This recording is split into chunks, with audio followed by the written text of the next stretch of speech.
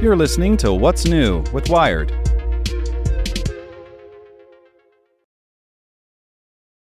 It's Monday, April 10th. I'm Zeke Robison. Today we're talking about varying weather conditions that are causing new and troubling tornado patterns. Make sure to listen to the end to find out what other Wired podcasts you can check out today. The U.S. is experiencing devastation from a flurry of tornadoes. At least 5 people died Wednesday when a tornado tore through southeastern Missouri. It followed 6 in New Jersey and 1 in Delaware that killed a person and became the state's widest on record. Batches of tornadoes also recently killed more than 30 people in the South and Midwest.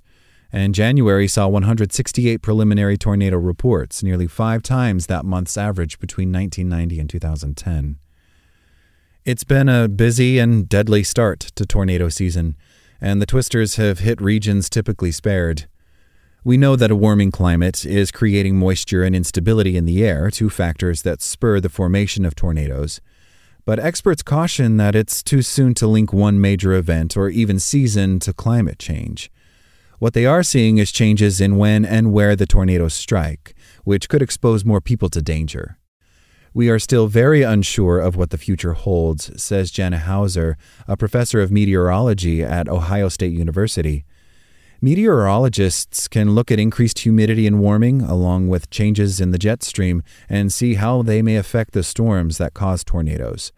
But Hauser says we really can't pinpoint what we expect to see in terms of when and where tornadoes are going to occur. Most tornadoes spring from uncommon supercell thunderstorms. To form, tornadoes need moist, warm air near the ground, but they also need a strong vertical wind shear, which is caused by wind changing direction and speed between the ground and higher elevations. Air begins to spin horizontally in a cylinder-like shape. As that is lifted and gains speed, it narrows and forms the menacing funnel we recognize as a tornado. To understand how tornado patterns might change, meteorologists are looking at trends in their parent supercell storms. More heat in the atmosphere leads to more moisture and more instability. But wind shear, the other component of a tornado, may actually decrease over time with climate change. The jet stream could weaken as temperature differences between Arctic and mid-latitude air lessen, which affects wind shear. The end result of those changes mingling in the atmosphere isn't clear. We are in the experiment, says Walker Ashley, a professor of meteorology at Northern Illinois University who wrote a recent paper on changing tornado patterns. When we look at the fundamental ingredients that go into creating the severe storm, we are having changes. It's a question of how much and to what scale. It's likely supercell storms will hit the U.S. more often in the late winter and early spring and become less frequent in the late summer and fall, experts say. And tornado territory is shifting too. Tornado Alley, a swath of land encompassing parts of Texas, Louisiana, Oklahoma, Kansas, South Dakota, Iowa, and Nebraska, has long been the twister hotbed. But drought conditions are leading to fewer storms, says Robert Trapp, professor and head of the Department of Atmospheric Science at the University of Illinois at Urbana-Champaign. Still, as storms are suppressed in the Great Plains, they're becoming more common to the east.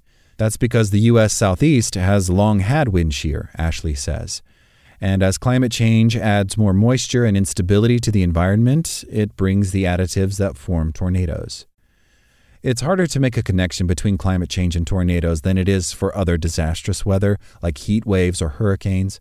By comparison, tornadoes are small-scale events in both size and duration. The U.S. National Weather Service only began keeping records of tornadoes in 1950, and many have gone unobserved in unpopulated areas. Data from the National Oceanic and Atmospheric Administration shows that the number of days with tornadoes each year has dropped over time, but there's more tornado activity on the days when they do occur.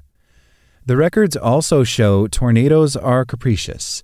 Some years they kill 10 to 20 people across the U.S., others they take more than 100 lives. But overall, the number of deaths per million people has fallen over time. Still, their power to destroy may grow for a simple reason. There are more people in their paths. The U.S. population has more than doubled since 1950. The Southeast, where tornado activity could increase, has been a hotspot for real estate development. Ashley calls this the bullseye effect. Whether or not tornadoes increase in frequency and intensity, they'll be more likely to run into people as communities expand. And more tornadoes in the off-season and in new places could lead to more devastation. Make sure to check out our other Wired podcasts. Today in Wired Business, mandatory face recognition tools have repeatedly failed to identify people with darker skin tones. One Dutch student is fighting to end their use. Checking in on Wired Science, with new satellites and programs, NASA is tracking air quality from all angles for the health of people and the planet. And on Wired Security, learn about the open-source VPN outmaneuvering Russian censorship. Listen to these stories and more at wired.com/podcasts.